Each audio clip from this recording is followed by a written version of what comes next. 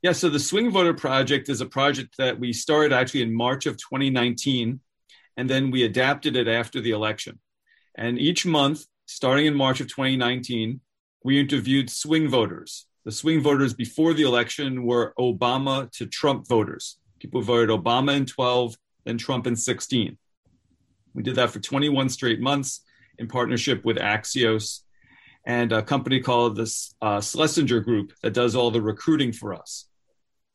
After the election, Axios said they wanted to keep going, and we decided to alter the composition of the groups to now look at Trump to Biden voters, people who voted Trump in 16, then Biden in 20.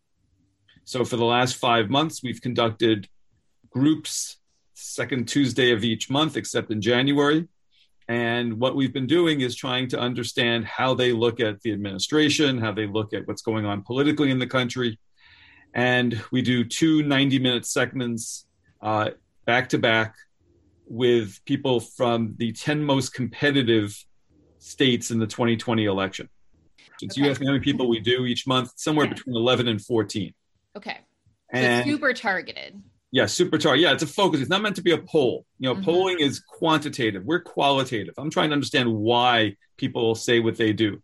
I'll ask people to tell us whether they agree with A or B just to get a rough head count. If everybody agrees with something, that's interesting to me, right? Or if they're split, that's also interesting. But I want to know why. Right. I'm more interested in seeing what's inside people's heads as opposed to counting heads.